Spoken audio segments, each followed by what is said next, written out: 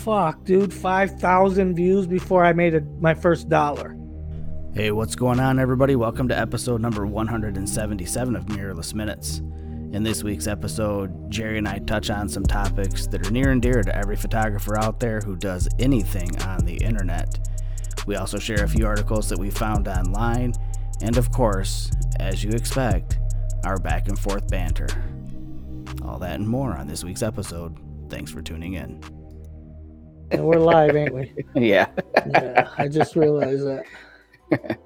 So for those just dipping in, we were talking about Instagram recently. money. Yeah, Instagram money. So a while ago, Jerry got an invite to do like a bonus program on Instagram, paid Instagram Reels, and I got in on that about, I don't know, if you follow me on Instagram, whenever my first reel was, that's when it started for me.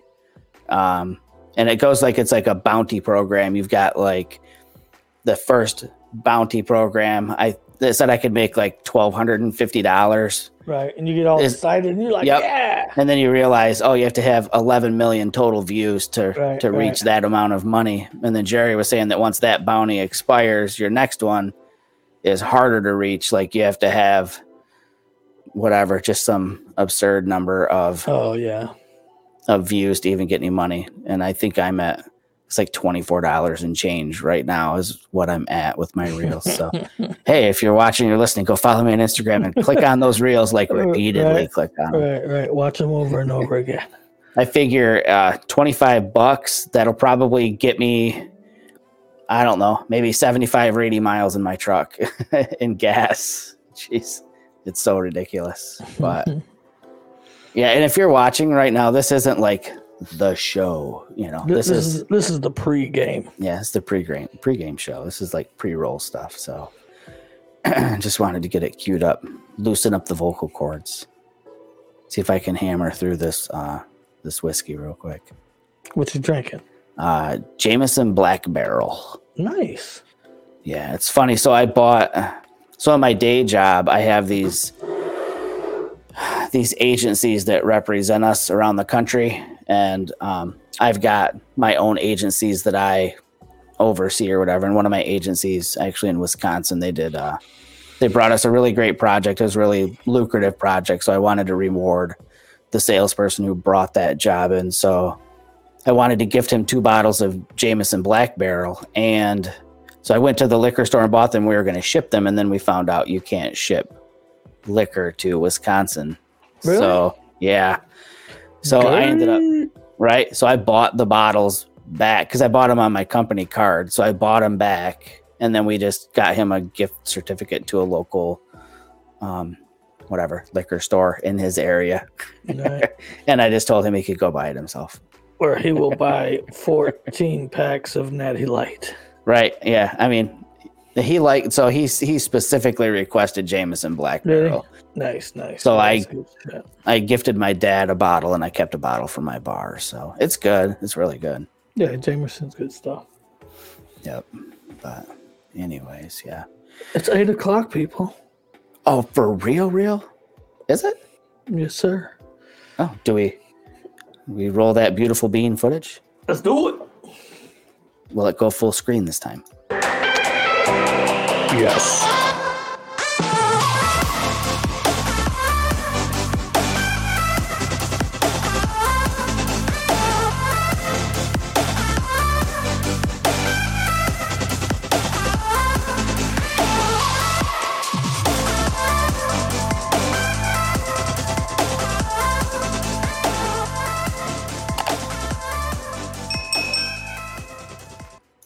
Yay. We need to fade that out. I think I need to like redo the intro and have it fade out. So it's not just ding, ding, boom, here we are, staring at the camera. It needs to be like ding, ding, and then have you riding a bike. Oh my gosh. You know what? Let's do this, Jerry. Let's find some.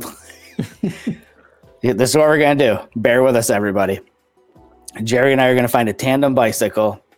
We're going to wear short shorts and tank tops. And we're going to be riding down the boardwalk in Grand Haven, and that's going to be the ding ding. We'll go by and we'll wave. Oh, man. We'd never live that one down. Hello, everybody. All right, so we got Steve in the house. We got my sweetheart Shelly here. John Thomas. John. And we got Donna here. Donna. Captain Rick in the Wonder Van. He's not out shooting tonight in his happy van. Oh, you got a van? You got rid of the flex, Rick? Dude, he got a Sprinter van that he's all decked out into like a photo camping wagon. Yeah. Did you buy that from Jason Helmer? And Shelly said she'll shoot us on a tandem bike. No, you won't. It's not going to happen. Mr. Neil Weaver in the house. We got Neil here tonight. How's it going, buddy? Yeah, so I know it's been a hiatus. So Dwayne messaged me. Where is Dwayne? I'm disappointed he's not here. Dude, you should be watching right now. I'm waiting for that comment to come in. Him screeching in on two wheels saying, I made it. He messaged last week just to check in and make sure you and I were okay, because I heard about that. Yes. Took a little bit of an extended break from the show, but every once in a while you have to do those things. A little mental clarity. Because a week is not enough. Right. Hey, life gets busy sometimes. Everybody understands it for sure. But we're back. We got a couple of topics to talk about tonight. It's actually based on a couple of articles that Jerry and I were reading online on a couple of different photography websites. One article over on F-Stoppers. And I'm just curious too, how many people read like these photo websites? Blogs? Yeah, like it's kind of like reading the paper for photographers. I do every day. I check them for something interesting. I want to read them, but sometimes they just ramble on about shit I don't care about. You know what I mean? They try to get fancy with the wording and be funny, and I'm like, dude, just get to the point, man. I didn't come here for your humor, man. Then you're not the audience, buddy.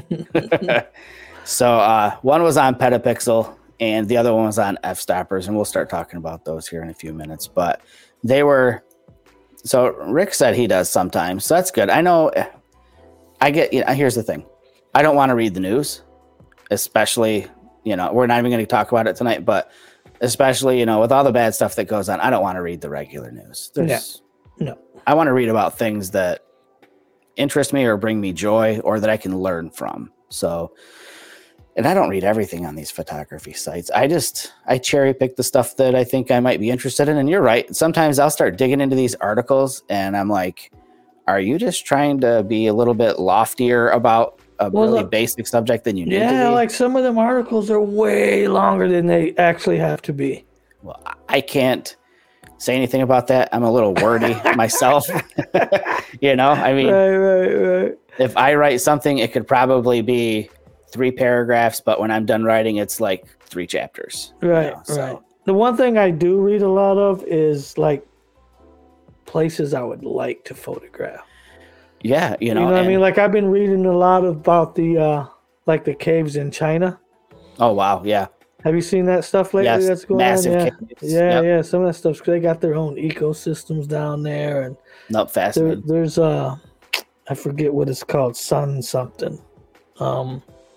It's one of the bigger ones in China, and there's some really cool lighting down there. So that's what I wanted to ask you next. So are you reading it because it's interesting, because you're interested in like the ecology and the geography, or are you reading it? For sure. Or are you like, damn, I want to go shoot there? It's both. I mean, it's interesting stuff. You know what I mean? And yep. And as a landscape photographer, I mean, you like beautiful things. You know what I mean? For sure. And definitely. And it's pretty cool to see some of the images those guys capture down there. Yeah. What a cool gig. Stuff. What a gig some of these Nat Geo guys have, that they're dangling from a rope 100 feet up in the air, a quarter of the way down a hole in the earth, that has a rainforest in the bottom of it, taking photos. That's pretty cool. Right. Definitely. But let's just kind of jump into the first article a little bit. And because something that you mentioned it relates to that, I think. So I'll just pull this up on the screen really quick here. And this was the article over on F-Stoppers. It says 6 important things about landscape photography that are often overlooked. And we can just touch on them a little bit, but I'll put links to where these articles are in like the show notes. But, or you could just swing over to F-Stoppers. I think it might be one of today's stories. But one of the things that you mentioned, though, was, you're doing research about a place you want to shoot. And number 2 on their list of these 6 things is go out scouting. Right. And you don't have to jump in your car, jump on a plane, jump on a motorcycle, a horse, a camel, whatever, and go scouting. You can do it online now. I know where you go. Google Earth and yeah, for sure. Yep. And it's one of those things I talk about. Like if I'm doing a presentation about, going to shoot a location, that's what I do too. I get online and I use all these tools like Google Maps, Google Earth, photographers, Ephemeris, things like that to help at least get an idea of, how to shoot that location. Maybe, I'll jump on Flickr and type in that location and see what other people have shot just to get an idea of what I might see when I'm there. Are there any other like scouting things that you do, Jerry? Like, do you talk to people? Are you on any groups or anything like that, or Facebook or anything that you do? No, for me, like I said earlier when we were talking, I typically don't scout landscape locations. I'll scout locations for portrait shoots. Okay, yeah. Things like that. But I usually don't do landscape. I usually wait till I get there. In which this leads back to another one of the points in the article is I find my compositions by taking in the scenery now. You know what I mean? Oh my God, that's so important. And I'll sit back and look before I start shooting and size up composition and angles and leading lines and then I'll take some shots. And as we spoke before, like early on, there was so many times I would go somewhere really cool and not remember it when I got home. Only through the pictures I took. Mm-hmm. Only because I'm rushing to take photos and not taking it in. Yeah. And that's something that I don't do anymore. Now if I even take a picture sometimes, I'm there for the moment now. It's funny. Like, I think one of my personal memories that holds true with is from the Grand Canyon. I had never been there before, and it was part of a workshop. And we get there, and we kind of told everybody to just scatter and explore, and we'd meet kind of where we started off in about 20 minutes, and then we would, as a group, start shooting. And it's funny because everybody in that group, they all just stayed together and they followed like this main path. I think we're on the south rim of the Grand Canyon, and they're all following each other to like a typical public like overlook or whatever. And I kind of walked off to the side doing my own thing because I knew I had about 20 minutes to just see it for the first time by myself. And there's nothing better, you're right, than just standing there and just taking in the place before you even turn on the camera. Right. And I wish we had Neil in here to talk about this one because he the way he composes a lot of his shots and he's not going to the average place or the popular place, you know what I mean? Yeah. Neil's finding cool stuff where no one else is shooting. And it's funny because he's finding this stuff here in some of the more popular places in our state and still finding a way to shoot that stuff in a way that, I know some of the places he shoots are super popular places to shoot, but still finds a way to capture it in a way that I think is very emotional that most people don't do because they're too wrapped up in just trying to take a damn picture.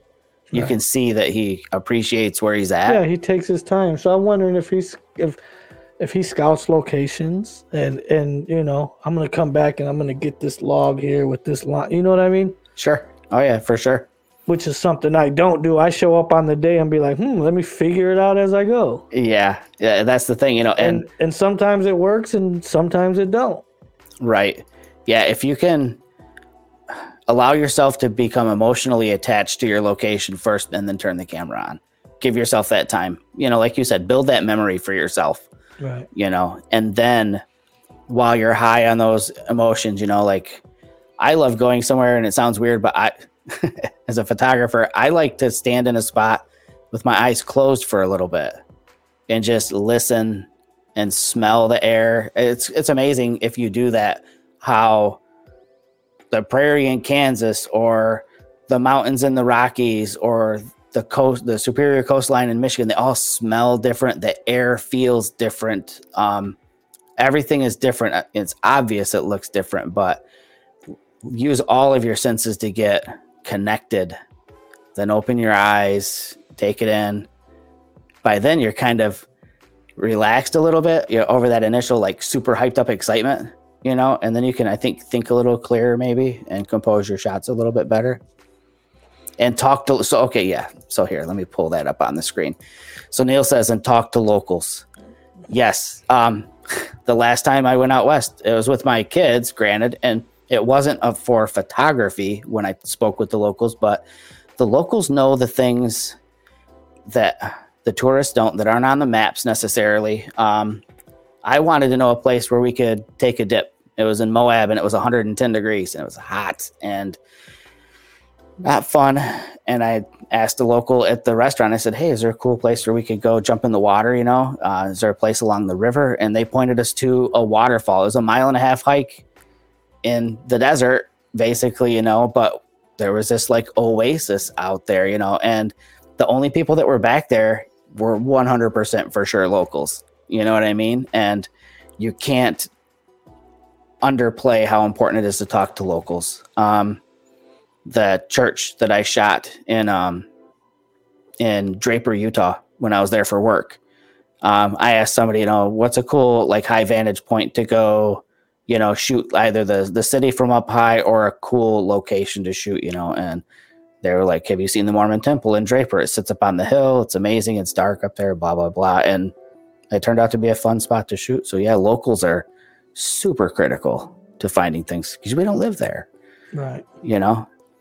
It's really good if you get a local who appreciates where they live and somebody who's not just like bored by where they live, because then they can really clue you in. But another thing too, and this is kind of a biggie, I think for me, don't get frustrated if it isn't what you expected, because that happens a lot, especially if you're researching online a place. Chances are you're probably bypassing all the regular photos and looking at like the best stuff possible from that location. And like you get Turnip Rock. Yeah, dude.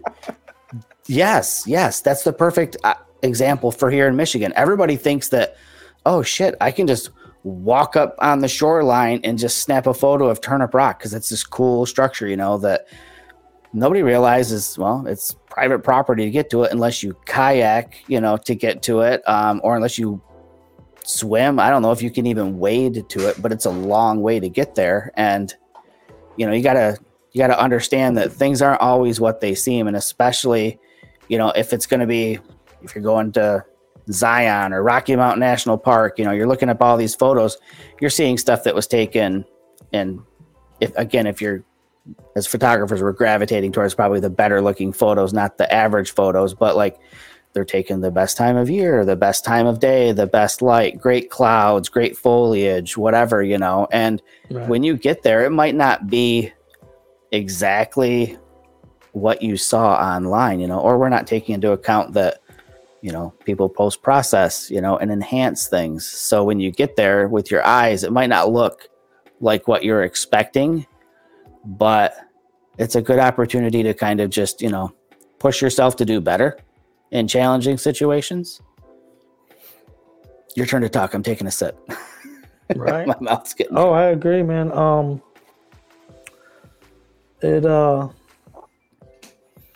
Now I'm lost for what I was gonna say.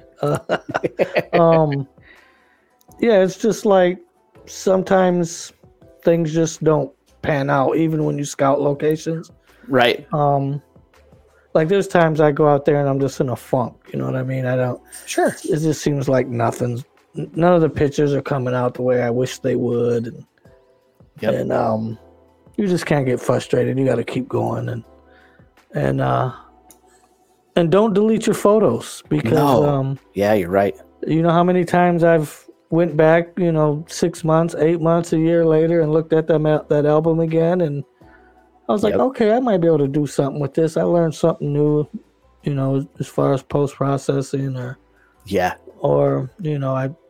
I see it different the second time I looked at it, and I crop it a little different, and then you can usually put a gem out of those. So for sure. Yep. And I apologize if I'm always referencing like a place I've been, but these experiences are what stick to me. But like a lot of the Oregon coast trip that I did last year, the weather just was not what I had anticipated. It was overcast almost all the time, and not like overcast with cool structure in the sky. It was just like a blanket of foggy mist for a lot of it, because having no even with all the research we did on where we wanted to go, we didn't understand that we should be researching that at that time of the year, there's that marine layer that creeps in off the ocean and just obscures the sun, and it obscures the clouds. So you just have to learn how to make do with what you've got. And some of the shots I did ended up becoming black and white just because it seemed to fit the mood better and it looked better for what we were shooting, but yeah, so I got a question about that. Yeah. When the weather, like you were saying, you had the fog coming in and stuff like that, did you guys think of relocating somewhere else to take advantage of the fog? Because when I was in the UP last year, and we went up to Copper Harbor, and we woke up in the morning, we were heading to the military base. Yep. And it got super foggy, and I was like, yo, let's go to town. And there was an old, I don't remember what town it was. It's kind of like an old fishing town up there. Sure. And I was like, let's just walk around downtown here and take pictures of buildings with the fog and docks and boats. Yep. And so we did that till the fog lifted, and then we went ahead and went on to the base. So. Yep. So for our trip, I think about the third day in, we kind of learned that it makes more sense because the way the marine layer works, because it's persistent. I mean, it didn't matter where you were at on the coast, you were experiencing it for the most part. And there's not a lot in between. It's just a lot of coastlines. So we couldn't pick like a cool little town or something to hit. But what we did decide on doing was, when we knew that the marine layer was going to be thick, like in the morning, we made sure we were up early enough to get to some wooded areas so that we could get, filtered fog coming through the trees. Right. But again, even that's like really hit or miss just because of the way the geography is. But, a lot of it was just figure out how to adapt to what was going on. A lot of lens wiping, right. Because of the condensation and stuff like that. But it was good though. I mean, it was frustrating at first. I think for the first like 2 days, it was a little stressful because we had all these visions in our head of like amazing epic sunsets, with the sea stacks in the background or what have you, and it just wasn't going to happen that way. Right. So we just had to kind of pivot and figure out, a way to just take advantage and work that atmosphere into what we were shooting. Yeah, that's a big one. And another thing too, and I'll just keep popping this up on the screen here, this article. So the don't be afraid of shooting in the day. Yes, as a landscape photographer, obviously that morning light, the evening light, those are the best, blue hour, things like that. They're what a lot of us chase. It seems to be the most photogenic and appealing. But I mean, anybody who follows me or knows me knows that I don't mind shooting in the middle of the day if I've got like great cloud structure to work with, So right. If you've got stuff like that to work with, hell yeah, be out in the middle of the day and shoot, throw an ND filter on and get some longer exposures, and stretch those clouds out and stuff like that, or you might just find that, I'll probably talk about this in a little bit, but the road trip that I'm taking, leaving next Friday, I know that there are going to be a lot of places that we end up on this trip shooting that'll probably be in the middle of the day. Yeah. So I just have to kind of work with that. In my head right now, one of the things that I think about is, especially, I'll call this like the worst daytime scenario, pure blue sky, no clouds. those are great to convert to black and white and turn on the red filter like in Lightroom and make that blue sky black, and you get these wicked contrasty scenes. That's just a way to take advantage of a less than ideal situation. No, or look for shadows. Yeah, hard lines from shadows. Yeah. So I mean, it's just get outside of your comfort zone and start looking at things a little bit differently, in those situations. And here, so I'll put this on the screen because you already touched on this one, and I think it's super important. Don't delete the images too soon. So they're talking about just being on location, and I know you don't delete stuff on site anyways. I think if most people who have been doing photography for any length of time, they don't sit there and review all their images on location and delete stuff on location. You get back home to delete. But even then, like you said, when you get home and you put them on your computer and you look at them, you're like, oh, damn, these suck, or I'm not happy with this. Don't delete them yet. Wait. Right. Yeah. Come back. Because like you said, I usually clean up every couple years. Smart. I'll go through them a few times and I'm like, yeah, I'm never going to any of these. Yep. I end up deleting like 80,000 photos or something over a course of a couple of years. Yeah. And then I accidentally delete some stuff that I didn't want to. And I'm like, God dang it. So you will never, ever, if you follow my advice here right now, you will never accidentally delete those photos if you do what I do. What is that? I don't ever delete anything. I've got raw files back to 2007. I keep the good stuff, and I keep it all. Because what I think is good, my kids down the road when they're going back through all this stuff, they might be like, "Damn, that was cool." Why didn't I take that back. What I'll do is I have a lot of 2, 3, 4 images of the same thing. Trying different settings. Mm-hmm. To see once I get it in post, how much more I can get out of it. Sure. And then I'll go through them and I'll pick the one that gives me the most. And then I got 4 images that I'll never touch again. My man, Neil. Great minds. So a couple of reasons why I don't delete even those, because I'll do the same. So I'll shoot a lot of scenes. I'll compose and I'll shoot it in like landscape orientation. I'll get the composition how I like it. And then I'll be like, well, I wonder how it's going to look in portrait orientation if I just kind of jockey the composition a little bit. Same shot, 2 different orientations. Those, yes, are 2 different images. But I might shoot the same shot 2 or 3 times, depending on where the water is or the wind is blowing a tree or whatever. This is where the honesty comes in. Dude, I'm too lazy. I'm too lazy to go through and cherry pick. I don't go through and star rate. I don't do any of that. If I get back from a shoot, I pull them all up in grid view. I go through them like this one, and I always edit in chronological order of how I shot them. It's just how my brain works. And if I've got 3 shots that are pretty much damn near identical, I'm going to grab one, bring it up full screen, and then I'll just arrow over through all 3 of them. I'll find the one that just has like the right movement or feel or whatever. I edit that and I move on to the next set of images or whatever, but just lazy. I don't want to mess with it. And hard drive space is cheap. I keep saying that. It keeps getting cheaper and cheaper over the years. So I just don't. And like I said, you never know. Somebody might find value in it at some point. I don't know who. I hope my kids do one day. They look through it, and can understand why I shot what I did or what have you. But so we can go on to the next little news article that we were talking about earlier, or we can do an image share, Jerry, or I can run my mouth extensively for a little bit about this road trip, even though everybody's probably sick of hearing about it. But if we're doing articles, we might as well just get them over with. Jerry sounds like he's so into this. Let's just get this crap over with. So this one hits hard a little bit, or at least it did for me for a while. For sure.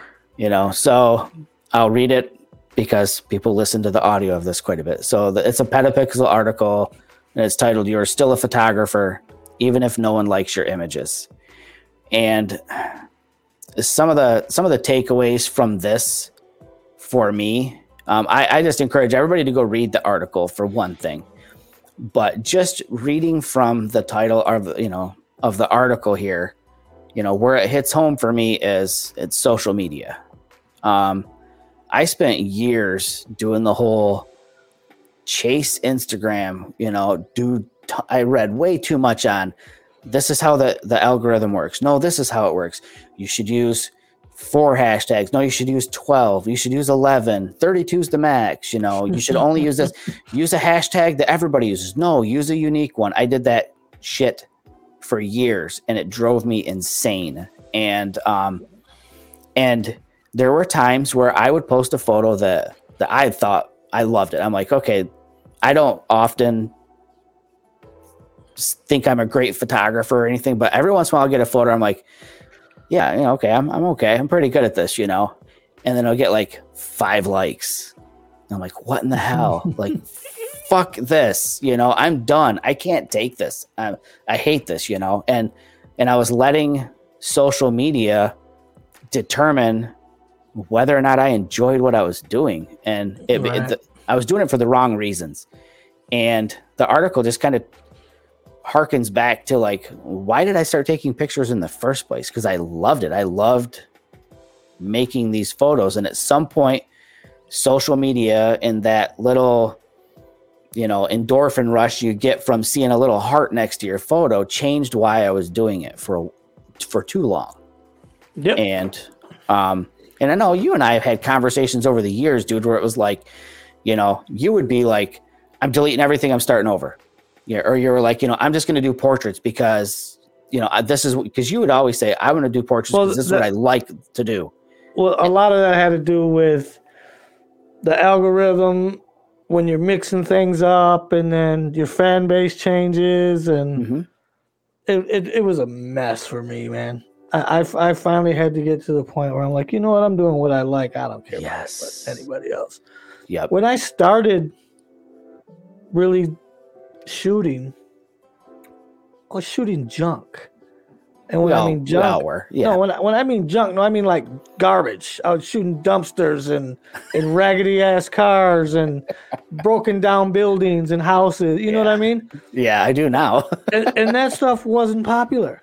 But I go take a picture of a lighthouse, and all of a sudden, everybody's liking my lighthouse picture. I'm like, what the? So that's kind of what got me, waterfalls. Everybody likes waterfalls. Everybody likes sunsets. I wasn't doing that in the beginning.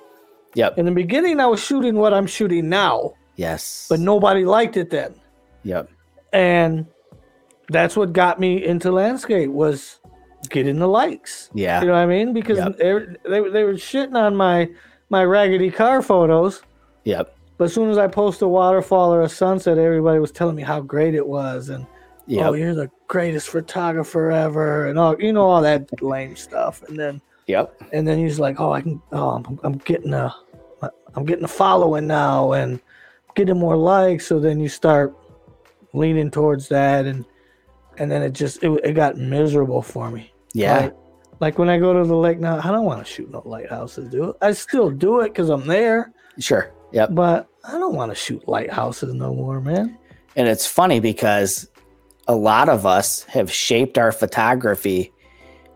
And the funny thing is we're doing it to chase likes. But at the end of the day, the end result of all of this is that Instagram is making a shit ton of money off of all of those people who shoot the things that more people like. And so you shoot a lighthouse, they can make sure that shows up on more people's feeds because more people like that. And what that does at the end of the day, it means, so let's say you shoot a dumpster, cool ass photo, definitely has artistic merit. It's cool.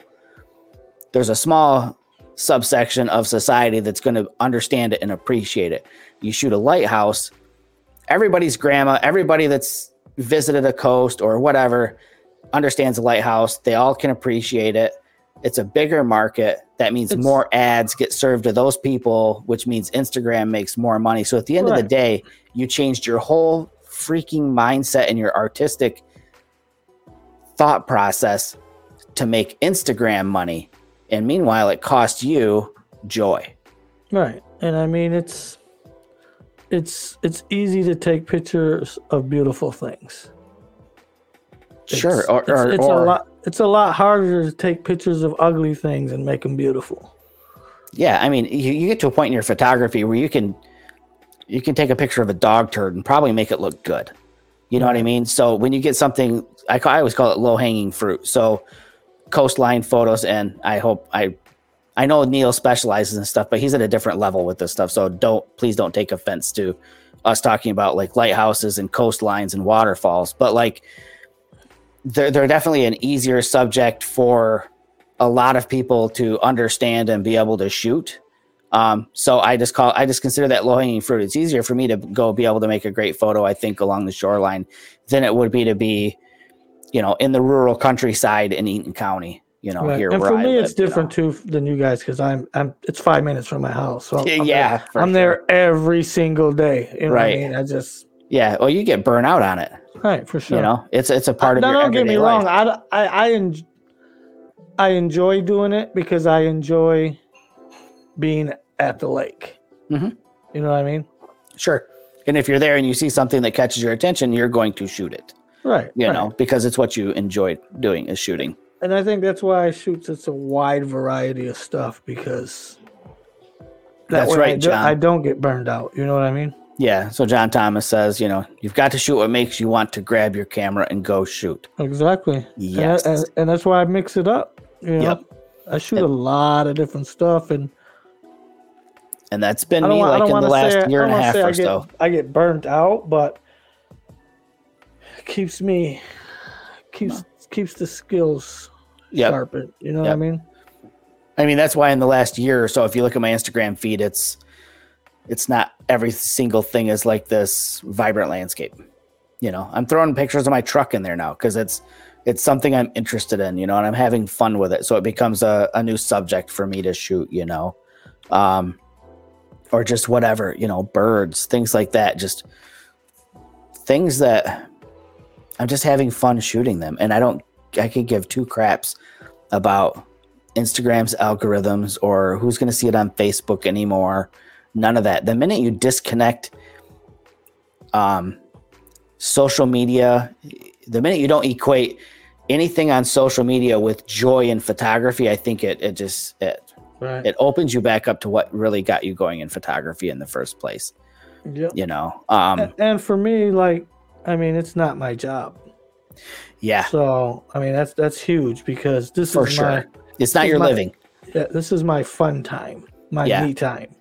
Yep. And it's different. I'm sure it's 100% different for somebody that derives a big chunk of their income from taking photos. I totally get that, For sure. That they don't have a choice. It is literally a job. So this whole Instagram algorithm chasing and all that, it's just part of their 9 to 5, and I understand that, and that's their lifestyle and their decision to make for sure. And once I was disconnected from being an ambassador, with Olympus, that's when I felt more free then in photography than I did the whole time. Not saying that it wasn't fun and amazing and a cool ass experience, but I felt beholden to I felt like a circus monkey. Like I had to perform. I felt like I couldn't do things that wouldn't align with positive, association with their brand, and getting away from that.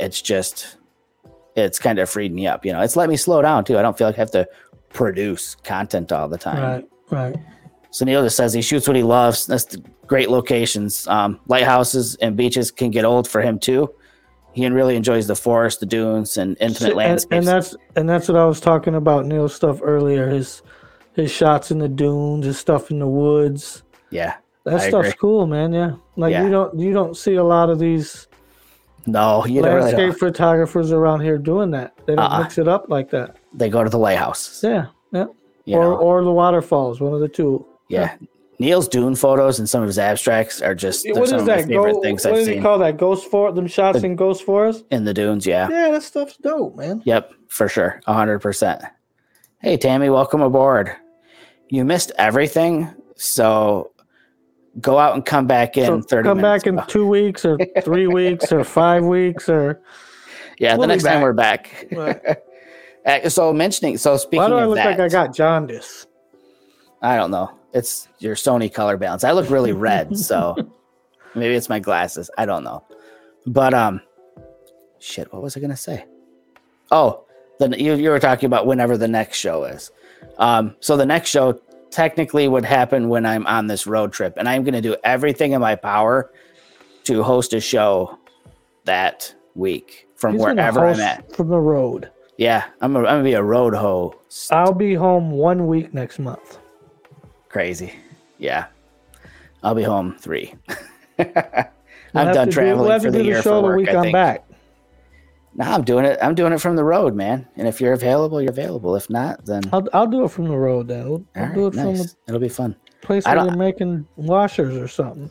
I'm honestly not 100% certain where I'll be for that show, but I think it'll be in Denver. So it'd be kind of cool to be. Is your special guest? Yeah.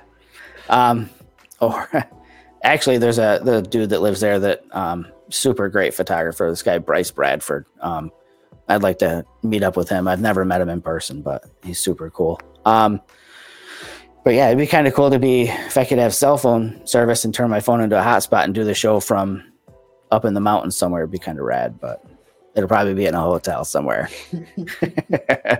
Maybe by the pool in the hotel. I don't know.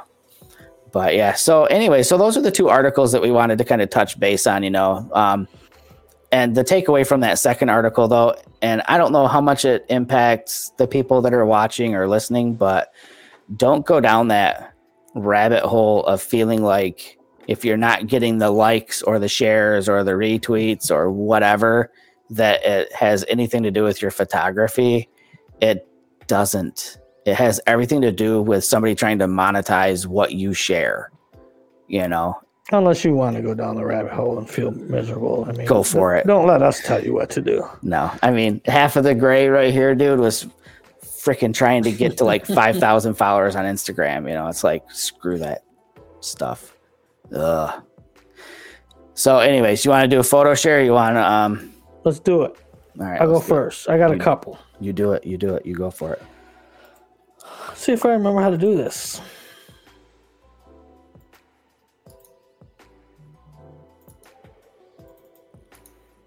Just like that. Or did I share it too early? So I have a few lighthouse photos, of course. I was in the next parking lot over when Jerry shot that. So I took this only because I wanted to show the scale of the Badger. Good call. That's a big ass boat. That's a big ship, boat. Whatever you want to call it. It was raining actually. This actually really cleaned up really nice because the raw image is miserable looking. Yeah, it doesn't look as horrible out as it was in the. Oh yeah, it was bad. It was misty, and you couldn't see it. Good thing they put dehaze into Lightroom. So this is taken with the Sony A7 IV and the Tamron 150 to 500. All of these are actually, I believe, except I think the last one. Jerry said A7 IV. He's finally using that bad boy. Yeah, right. It's the second time I shot it in 2 months. This is another lighthouse shot from Pere Marquette. This is the day that me and you were standing under the as it was pouring rain out. Oh yeah. And the rain stopped for a second, and I stepped out and snapped this, and it was actually raining. But I mean, the wonders of Lightroom, you can't tell. And this is my... Damn, was that the same day? Yeah, this is the same day. Yeah, this is when we walked down and you were doing your you had your lightning trigger set up. Lightning trigger. I'll talk about that next. And then this is I don't know, a really compressed photo of the lighthouse. I thought it looked cool. I like the way the clouds have those lines, those striations in them. Yeah. And then this here, so this is a shot that didn't work out for me, and I was really disappointed.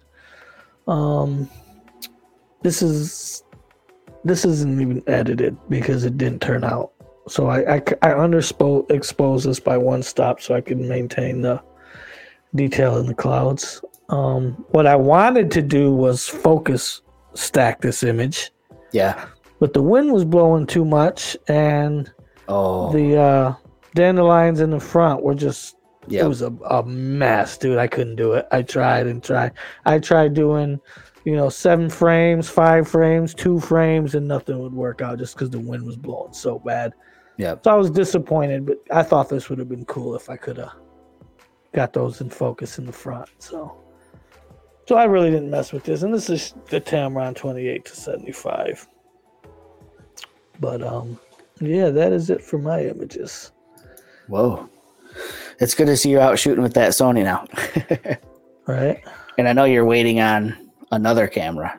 Yeah, dude, God, I think I'm 2 months waiting for that thing, man. Yeah. Well, good things come to those who wait, Jerry. All right, so let me see. Let me pull this thing up here. This is going to be a shocker. This first photo, people aren't going to be, they're going to be surprised by this.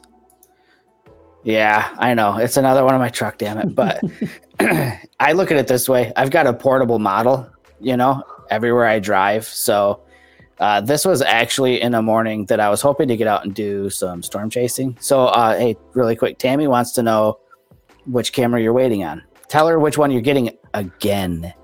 Once again, I am buying the Fuji X100V. That is nowhere in stock in the world, apparently. Right. Except in the Fuji group, because those guys are getting them every day. So God don't like me or somebody. You just gotta like supply chain constraints. Right. The camera gods don't like me. Right, for sure. So, yeah, again, just another shot of my truck. We were supposed to get stormy weather that day, so I got up early to see if I could get some of the cloud action that was going on in the morning, and just dipped out to this country road that I knew just where it was positioned. I knew that as the sun was coming up, it was going to be lighting up these clouds, and I got lucky, and it was actually doing that for me. Really not anything much to talk about this photo, so I'll just move on to the next one. It was just a fun shot to do. Tamron 28-75 Sony A7R III at 75 millimeters though. So I want to kind of crunch that background up a little bit with that. And I guess I could talk a little bit about it. I love shooting with ultra wides. It's fun to get a crazy look out of those, but in car photography, it's not always the best choice. You get some really funky looking cars out of it. So I'm trying to stick with focal lengths that don't distort the shape of the vehicle as much, unless I'm totally trying to go for something funky with it. But a great lens for car photography is that would be 50? that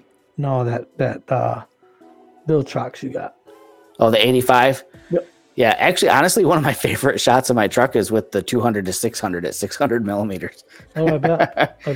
It kind of crushes the background. This was later on the same day, so ended up chasing storms all over Hell's Half Acres and drove through the edge of a hail core in Jackson, Michigan. And I was hoping I could get up onto this parking garage in time to get some lightning. And I got up there and there was plenty of lightning behind my truck.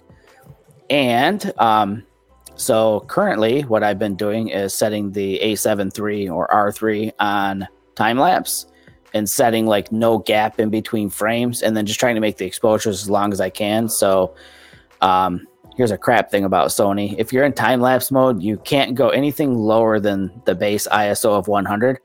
So I'm kind of stuck with ISO 100 and like I shot like a F18 for these. Just to get as long of exposure as I could. If I could get I don't know what my extended ISO is, like ISO 64 or something like that, I could have gone from like 1/8 of a second or something like that to about 1/2 a second exposures.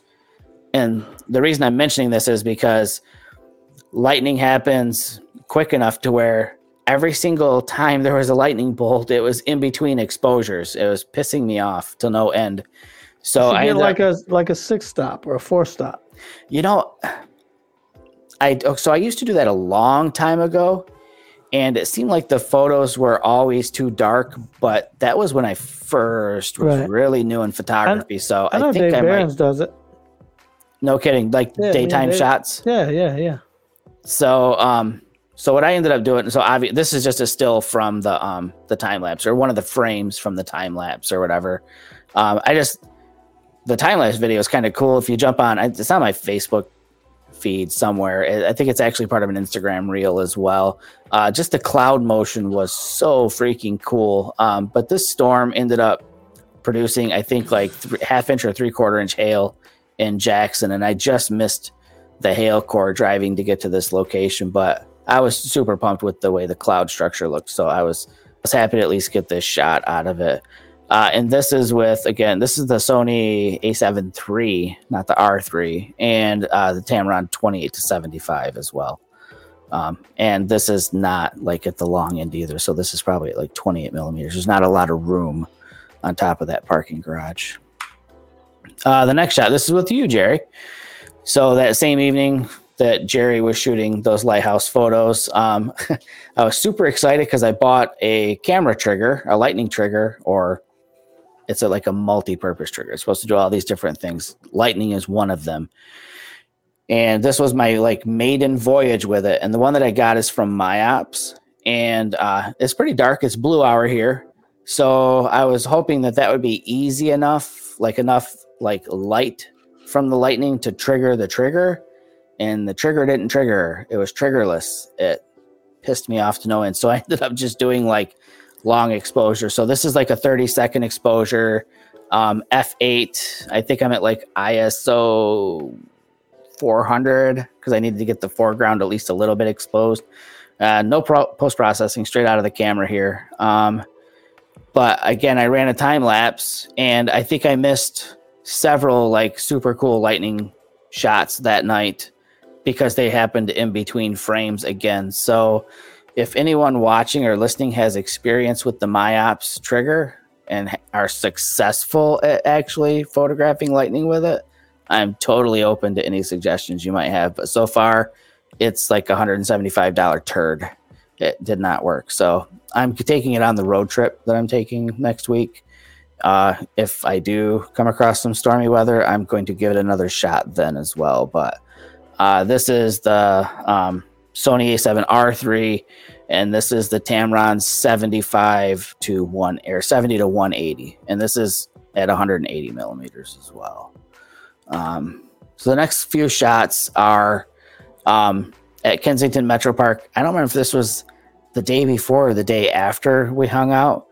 Excuse me, but I went to Kensington, and it was like a cold, rainy, windy day, and I just needed to get out and shoot. I just wanted to shoot some wildlife. So this is the A7R3 Tamron 200 to 600.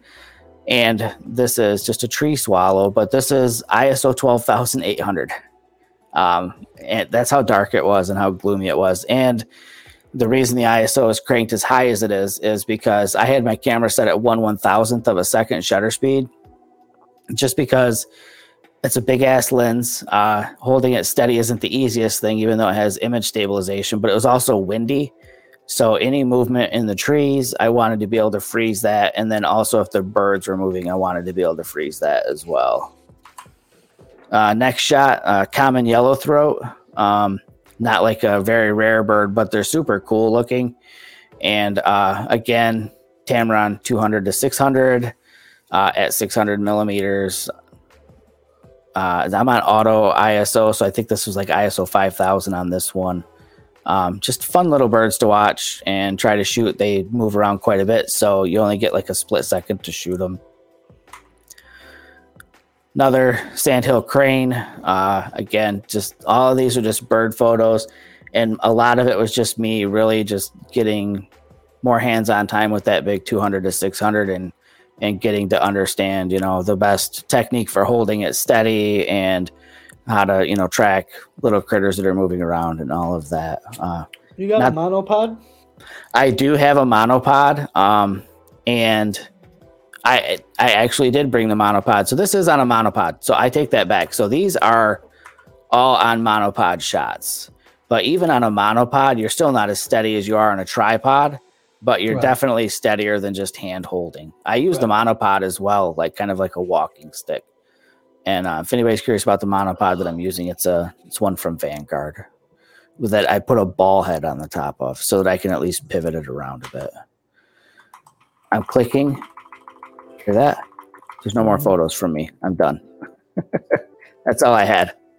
Not a ton, but mostly just bird photos. I'm saving all of my photographic gusto for this road trip coming up. So, yay. Can't wait for that. It's going to be fun. For sure. So Mo says, a challenge to expose the black face on the common yellow throat and get detail in the eye. You're right. It's hard to get that contrast between the two, for sure.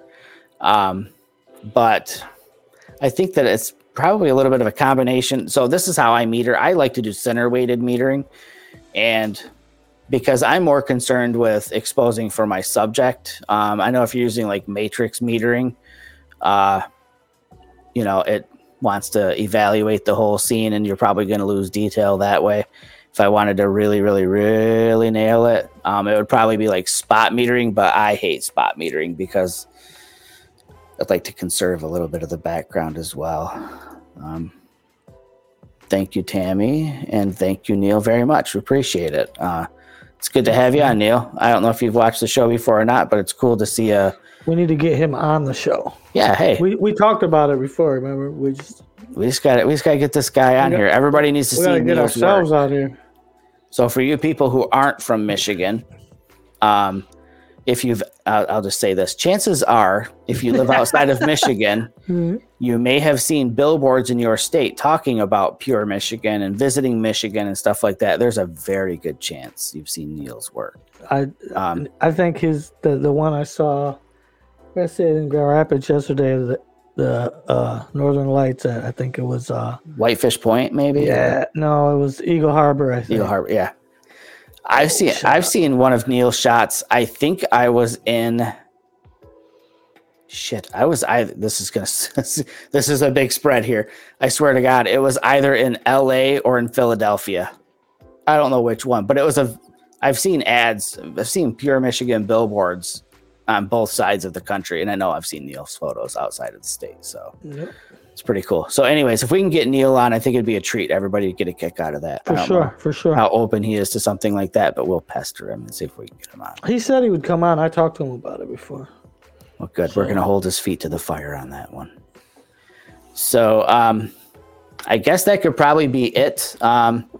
Again, I won't go in depth about it tonight, but I do have a big road trip, 3,000-mile road trip. The route is pretty extensive. It's going to take me from, actually, I'll just pull up the photo really quick. I'll show everybody what this route is going to look like for those who may be curious about where the heck Jamie's going to be. Let me pull that up here. I don't know how well this will show, but it's worth a shot. And I know I've put this out there before on the socials, but I'm always open to suggestions for places along this route for people to suggest. I'm doing the big lasso here. So going up through Illinois, through Wisconsin, across Minnesota, across South Dakota. I know it doesn't show on there, but if we can work it in, I'd like to work myself further into Wyoming and take Shelly over towards Jackson is way too far into Wyoming, but there's a chance that we could make our way a little deeper into Wyoming other than just cutting across the corner hit here. Devil's Tower? I don't know. It's kind of straight over from here a bit, or like maybe up in here.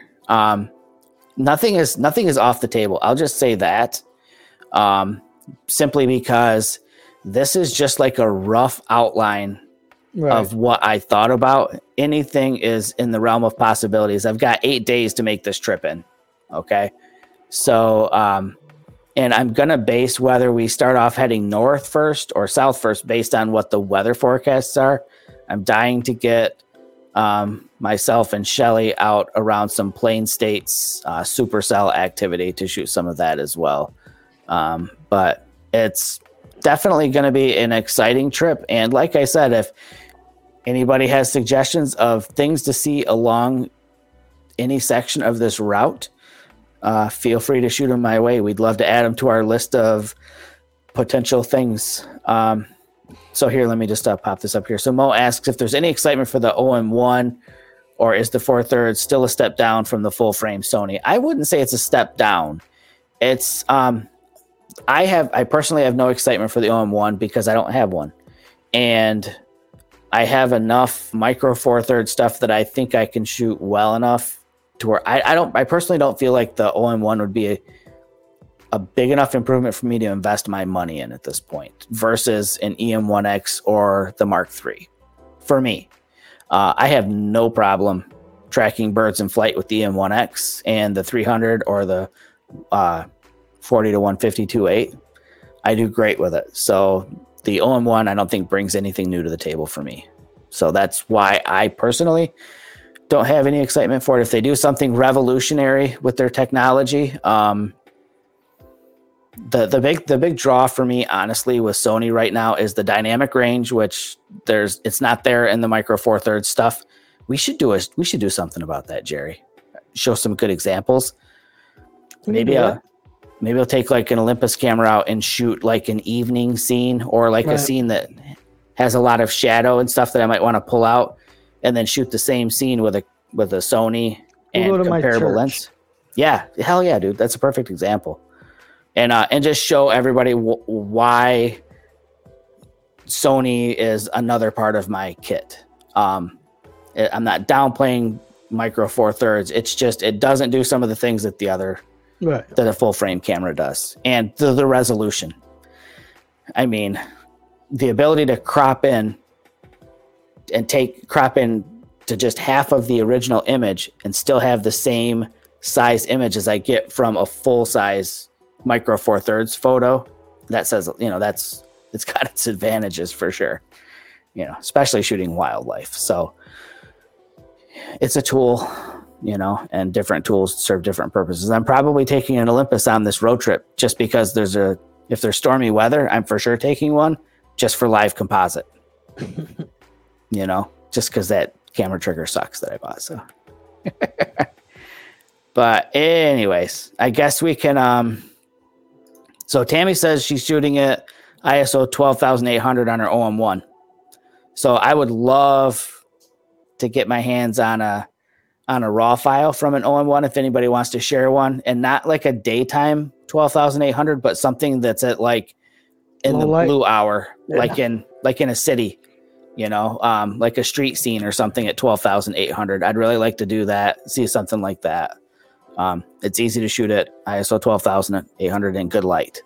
So, yeah, if I can get my hands on one, I'll definitely like to do some sort of a review about it, but I don't know if that'll ever happen. So anyways, thank you very much, Tammy. So she says all of hers are birds and wildlife. Well, that's a good test right there then. So I guess we'll go. We'll see everybody in 2 weeks. I'll see everybody from wherever I'm at. And Jerry will be at a Slayer concert, I think. Oh, he'll be on the phone. Is that this? Yeah. Well, I thought you did this. I thought you were going to a Slayer concert. Oh, you're doing this? Okay. All right. Can you hear me now? All right, you guys. Take care. We'll see you in a couple of weeks. See ya.